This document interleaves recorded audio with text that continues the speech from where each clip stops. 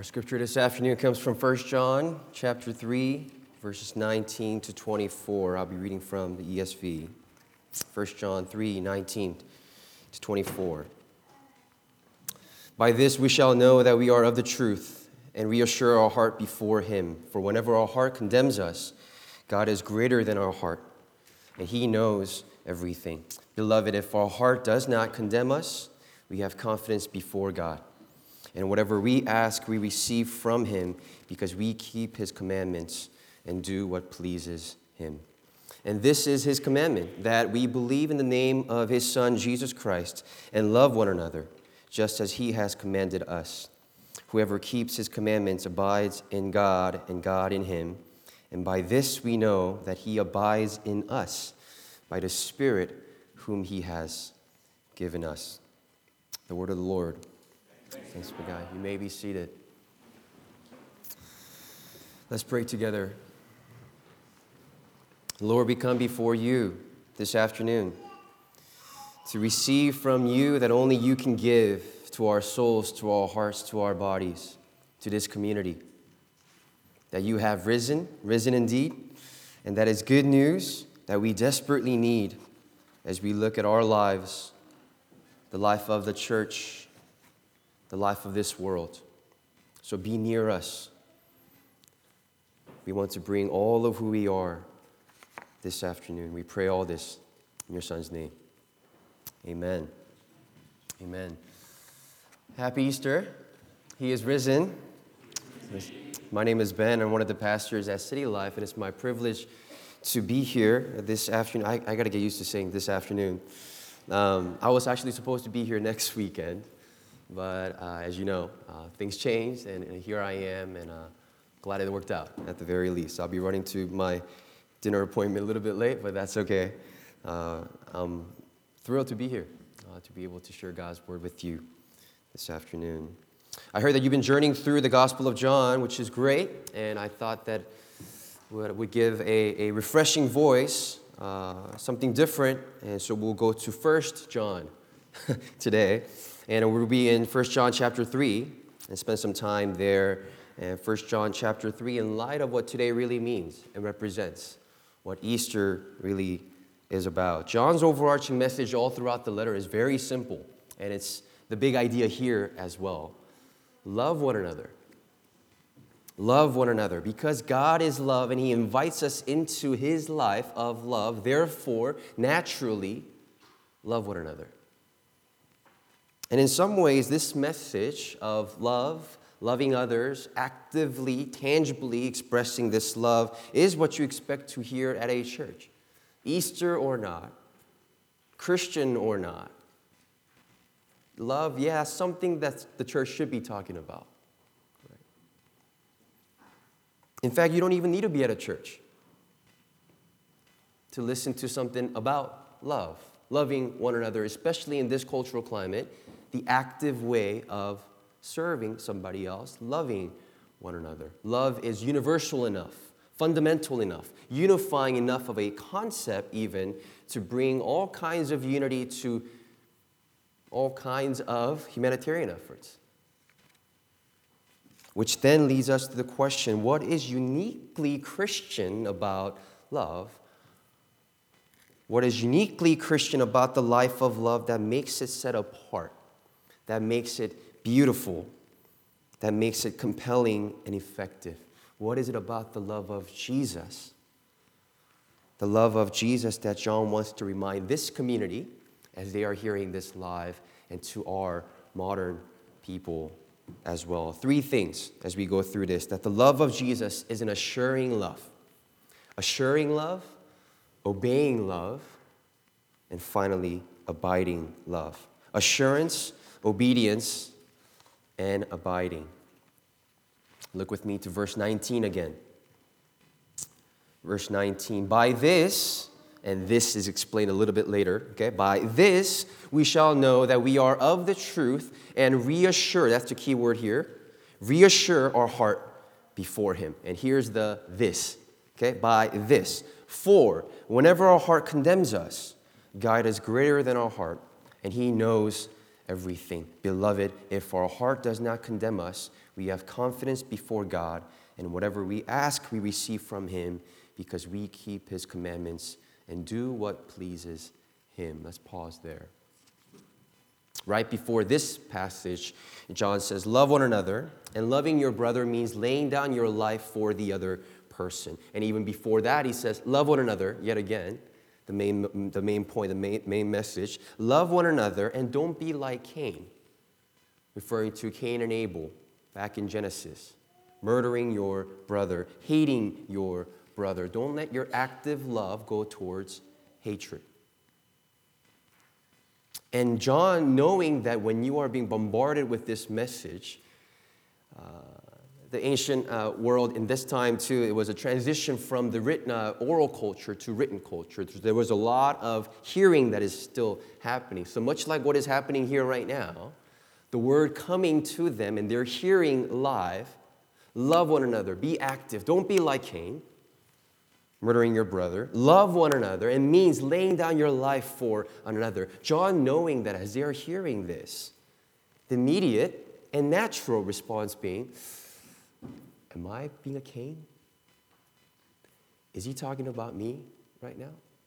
Do I have the heart capacity to really lay down my life for another person? Knowing that that's where our hearts naturally go to, John is taking a step back a little bit and saying, let me reassure your heart at this time. And this really speaks to our innate human design and desire to be assured, to be validated, to be affirmed, to be seen, to be known. Another translation says it this way, by this we shall know that we are of the truth and set our heart at rest before him. Rest. Set our heart at rest before him. It's very human of us to be searching for that rest. The sense and the prolonged state of that reality. Perhaps all of COVID feels like, will that rest come one day? And can that be a living reality for me, for my family, for this community? Then where do we find that rest?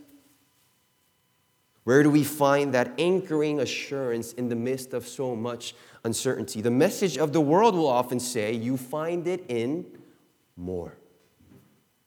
More. Are you not satisfied with where you are in life? Well, use that as a fuel to then grind even more so that you could achieve that rest that can come at the end of that grind. That's what our jobs, our money, our security will implicitly and explicitly tell us. Give me more of your time. Give me more of your energy and dedication, and I will give you rest one day. Your assurance is found in more. That's the message. In different shapes, different forms, but that's one of the core messages of this world that shapes our hearts. Whether we recognize it or not, it forms us. It shapes us. And what we find in that core message of more is that you're never at rest because you're just never there yet. And the core engine kicks in again that you are in a search for more. You're never quite there. But the good news of Christianity is, as Augustine says, our hearts are restless. Our hearts are restless until they find their rest in Jesus. That everything in this life to guarantee rest are essentially rest stops that point us to the ultimate rest that can only be found in Jesus. The good news is not in more, and as we remember today in Easter, it's in Jesus who has done it all, who has accomplished it all. It is finished, therefore there is no more. Amen? And that's why we are here today. Because there is hope. If Jesus can come in the middle of our world of more to fuel us over and over again and shock the system dismantle it from within, and tell us that there is a different economy. There is a different way of living than the message of more, and it is finished. There is no more than we have hope. That's why we are here this afternoon.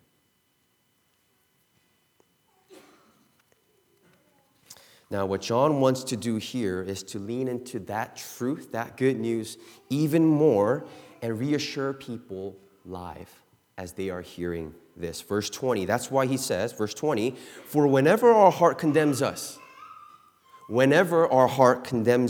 meaning when our heart's not at rest, when our heart is struggling, when our heart is going through that tug of war, when it's wrestling, when it's asking ourselves, am I a Cain or not here? Do I have the heart capacity to truly love or not? When that's the reality that is found in our hearts, in the middle of that, John says, hear this word of assurance. God is greater than our heart that condemns us. God is greater and he knows everything. And it's only through that process, actually facing that, just like we confessed our sins and received the word of grace, is through Good Friday, Silent Saturday, that Easter comes, that we can experience the heart of verse 21. Beloved, if our heart does not condemn us, at that point we have confidence before God. Friends, where do you find your rest? Where do you find that sentiment, that prolonged state? I want to encourage you to consider Jesus this afternoon for the first time, for the 100th time, whatever the case might be for you, to hear this word that my heart will not be at rest until it finds its rest in you, Jesus. He's not asking for our polished, fully processed lives to then be worthy of receiving the good news of resurrection, but that there is a living hope that comes in the midst of our heart wrestling. When our heart condemns us, not if, when it does. The good news of Easter, Jesus rising again, and it actually making an impact in our lives, is that it cuts through in the midst of our darkness. Light in darkness, resurrected life in our death. So be assured this afternoon, if your heart is wrestling, if you feel restless, John is almost saying that's okay. And even beyond that, it's actually appropriate that you go through that, because that's when the light cuts through. That's when the resurrected life becomes real. Consider that Jesus today, friends. Now let me push it even a little bit further, okay, what John is trying to do here. Here's the thing. John wants to help us see that there's more to it than that, though. That Christianity doesn't have to end there. What Jesus accomplished on the cross by dying and rising again is not simply that you can secure a free ticket to an eternal vacation and rest after death.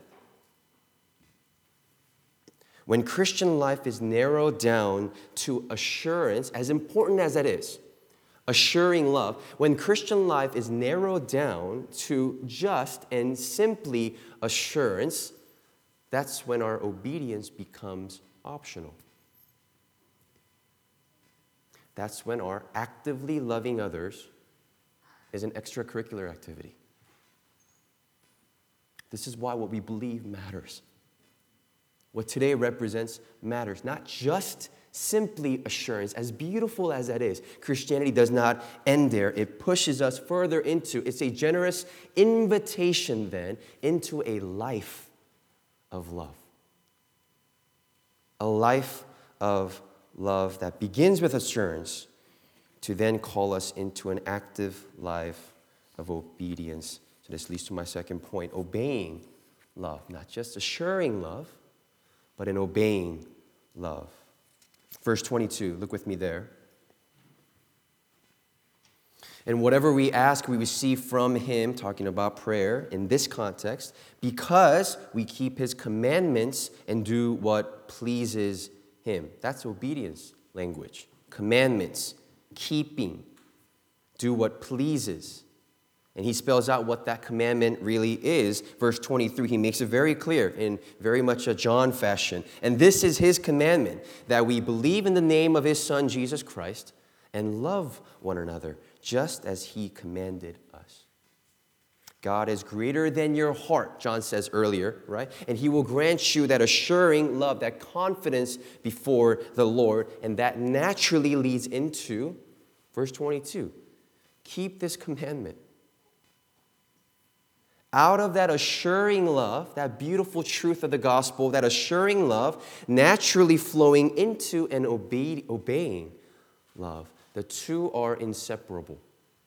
The two must be connected. That's what John is highlighting.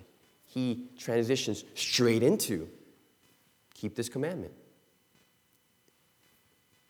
The two are inseparable, connected. Will Smith, now I know that there might be different opinions on how we view Will Smith today, especially in a lot of the recent events, but it's interesting, and my observation through this reality is that even the world is now paying attention to the way that we are talking about popular culture, whatever the case might be, is willing to go to the area of connecting what we believe and what we are doing. So there's the indisputable reality of somebody slapping somebody else, which is not a good thing, right? At the same time, people are engaging in conversations of what's really behind this. That's been the fascinating reality. There's this enormous amount of fascination, especially with this one. Oh, well, we need to look at it from Mill's perspective. Well, we need to look at it from Chris's perspective. We need to understand what hair means in black culture. We need to look at it from the perspective of black entertainment industry, masculinity, diseases. All of these conversations of why happened, especially with this one. What that tells us is that even the world is willing to understand and go to the realm of let's figure out the why to the what. And there may be disagreements on what those whys are. The what is indisputable, but let's get in there. What's really behind this? What are the whys? Even the world is willing to go there to see what shouldn't be separated. Let's figure out that connection. This informed this reality. What about in the church? The church has historically and always been about believing in Jesus Christ and following him, and yet at the same time, we're seeing the fruits, especially even in the recent months and recent years under COVID, to exposing a lot of the unhealth of the church. The reality and the fruits that we are seeing when the two inseparable realities are indeed separated for far too long. And this is why you could have a leader or a team of leaders, a church, a mega church, a network of churches that has their right belief, their doctrine sound, and yet at the same time to be now known for patterns of harassment, cover-ups, toxic culture, abuse of power. That the church is fully capable of believing in the reality and the beauty of the gospel and not be shaped by it.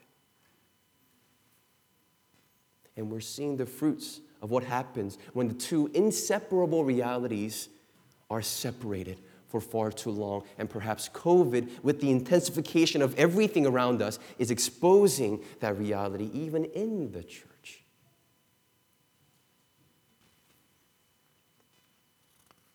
Or as David John Seal says in his book, Network Power, that one of the mistakes in understanding how changes are made, especially at a cultural level, is believing the myth that if you get enough individuals to think a certain way, they will behave a certain way, and then automatically the culture changes. Let's just get people to think about this the right way, and then their behavior will change naturally, and that's how you change culture. Now, there isn't anything wrong with that per se on its own. At the same time, what Seal is saying, it undermines human beings as mere thinking beings. We are compartmentalizing life. We are compartmentalizing ourselves. We are separating what shouldn't be separated. And that's a pattern that we notice everywhere in the world, in the church, even in the way that we function. And here's John's simple reminder to all of this reality, this propensity to compartmentalize everything. And here's a commandment, John's singular, a commandment, to believe in Jesus Christ, the Son of God, and love one another. It's a singular commandment. And this should also serve as a mirror into our own individual hearts as well this afternoon, friends. How have I compartmentalized this singular command to believe and love one another? How have I been shaped by thinking that Christianity is just about, merely about, assuring love, as important and beautiful as that is, and when I have time, obeying love?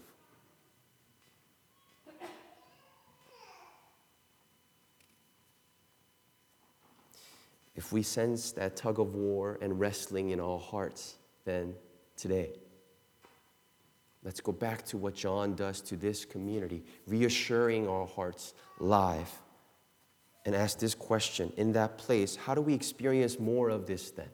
How do we experience the realities that need to be put together, inseparable, one singular commandment? How do we experience more of this? We believe in the Son of God, Jesus Christ, and naturally, because of that, out of that abundance, that we love one another. It's one reality. How do we experience more of that? How can we experience the light cutting through the darkness and life being breathed into death in a way that not only wakes us up from our sleep, but that we can march forward in love, because that's what the love of Christ does in our lives? How can we experience more of that? And this leads to my last point: abiding love. Abiding love. Verse 24. Whoever keeps his commandments abides in God, and God in him. And by this we know that he abides in us, by the Spirit whom he has given us. How the two come together. Believe in the Lord Jesus Christ, the Son of God, who lived, died, and resurrected, and love one another.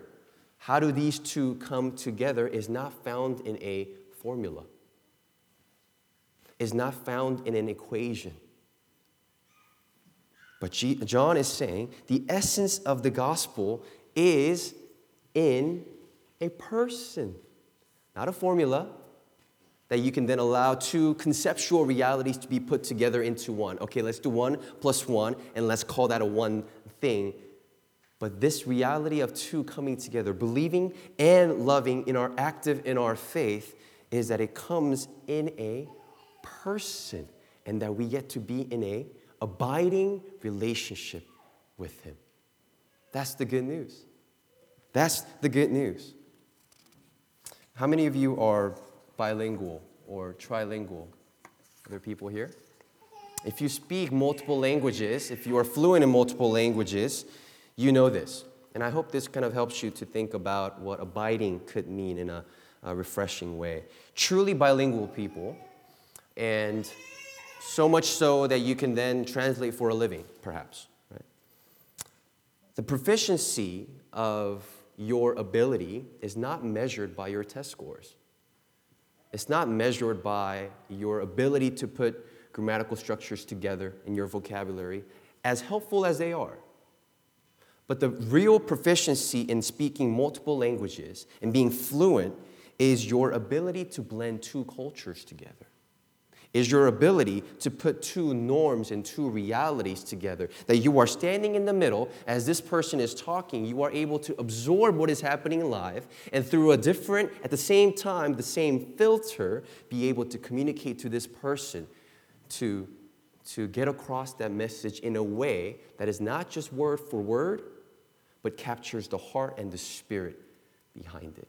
See, two conceptual realities coming together in a translator, per se, in a person. Not a Google translator, because you still have to make out what it's actually trying to say to you when you get there. But a person, a living and breathing, pulsating person, that you can see how concepts that we have such difficulty with putting together, because our propensity is to compartmentalize everything, that it's in the person of Jesus that these things come together. And the good news is that he invites us into a relationship with him. That's one way to understand God's abiding in us, in Jesus. God coming down in humanity, in flesh, as a person, fully God and fully man somehow, speaking our language, living the life we couldn't live, died the death that we deserve to die, rising again, proving that he is indeed God, and breathing in us through the Spirit an eternal hope, a living hope. And as we keep his commandment in that context, as we keep his commandment to believe in this truth about the Son and love one another, that we get to abide in him and be in this relationship with him. Friends, Christianity is not just a worldview. It's not just a framework. It's not just a religious reality or a philosophical idea that puts different things together. It's not just a crutch to lean on, but a living, breathing, pulsating relationship with a risen Savior who is a person. The invitation here is more to a philosophical idea, something that orders your life, merely. But perhaps the rest that we are longing for, the mission that we want to have in our lives to actively love, can be found in the way that we walk in a relationship with a person. And this is where I want to encourage this church as well. This is where the church comes in, through the Spirit. COVID has exposed all kinds of things in our lives, right? One of which is the importance of gathering as a community for the church, to be a gathered body. Consider this place, consider this family, this community to be a training ground or a place where active love can live. That as you love one another, as you reassure one another of the love of Christ that comes to us, and oozing out of that, extending that love to one another, that you may experience the person of Jesus. That you may experience that what we're dealing with here is a live relationship. And out of that, the world can watch and say, there is something different about this kind of love. It seems to be living. It seems to be breathing. It seems to be making difference. It seems to be inviting. It seems to be connected to a person. May CTK Newton be a church that is shaped by this kind of love, the love of Jesus. To be assured before the Lord in the middle of our wrestlings, in our tug of wars. If you are going through that this afternoon, you are welcome here. It's okay to go through those things. It's appropriate to go through those things. But the good news of Easter is that the light comes into that reality and you can receive that in full. May this church also then be known for faithful and joyful, obedient servants that knows that the good news of Christianity is not just about an assuring love, but naturally flowing into and obeying love. And out of that this place would also then emanate the kind of love that invites others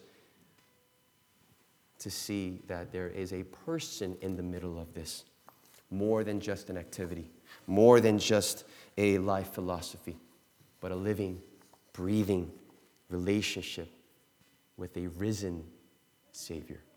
Amen? Amen. Let's pray together.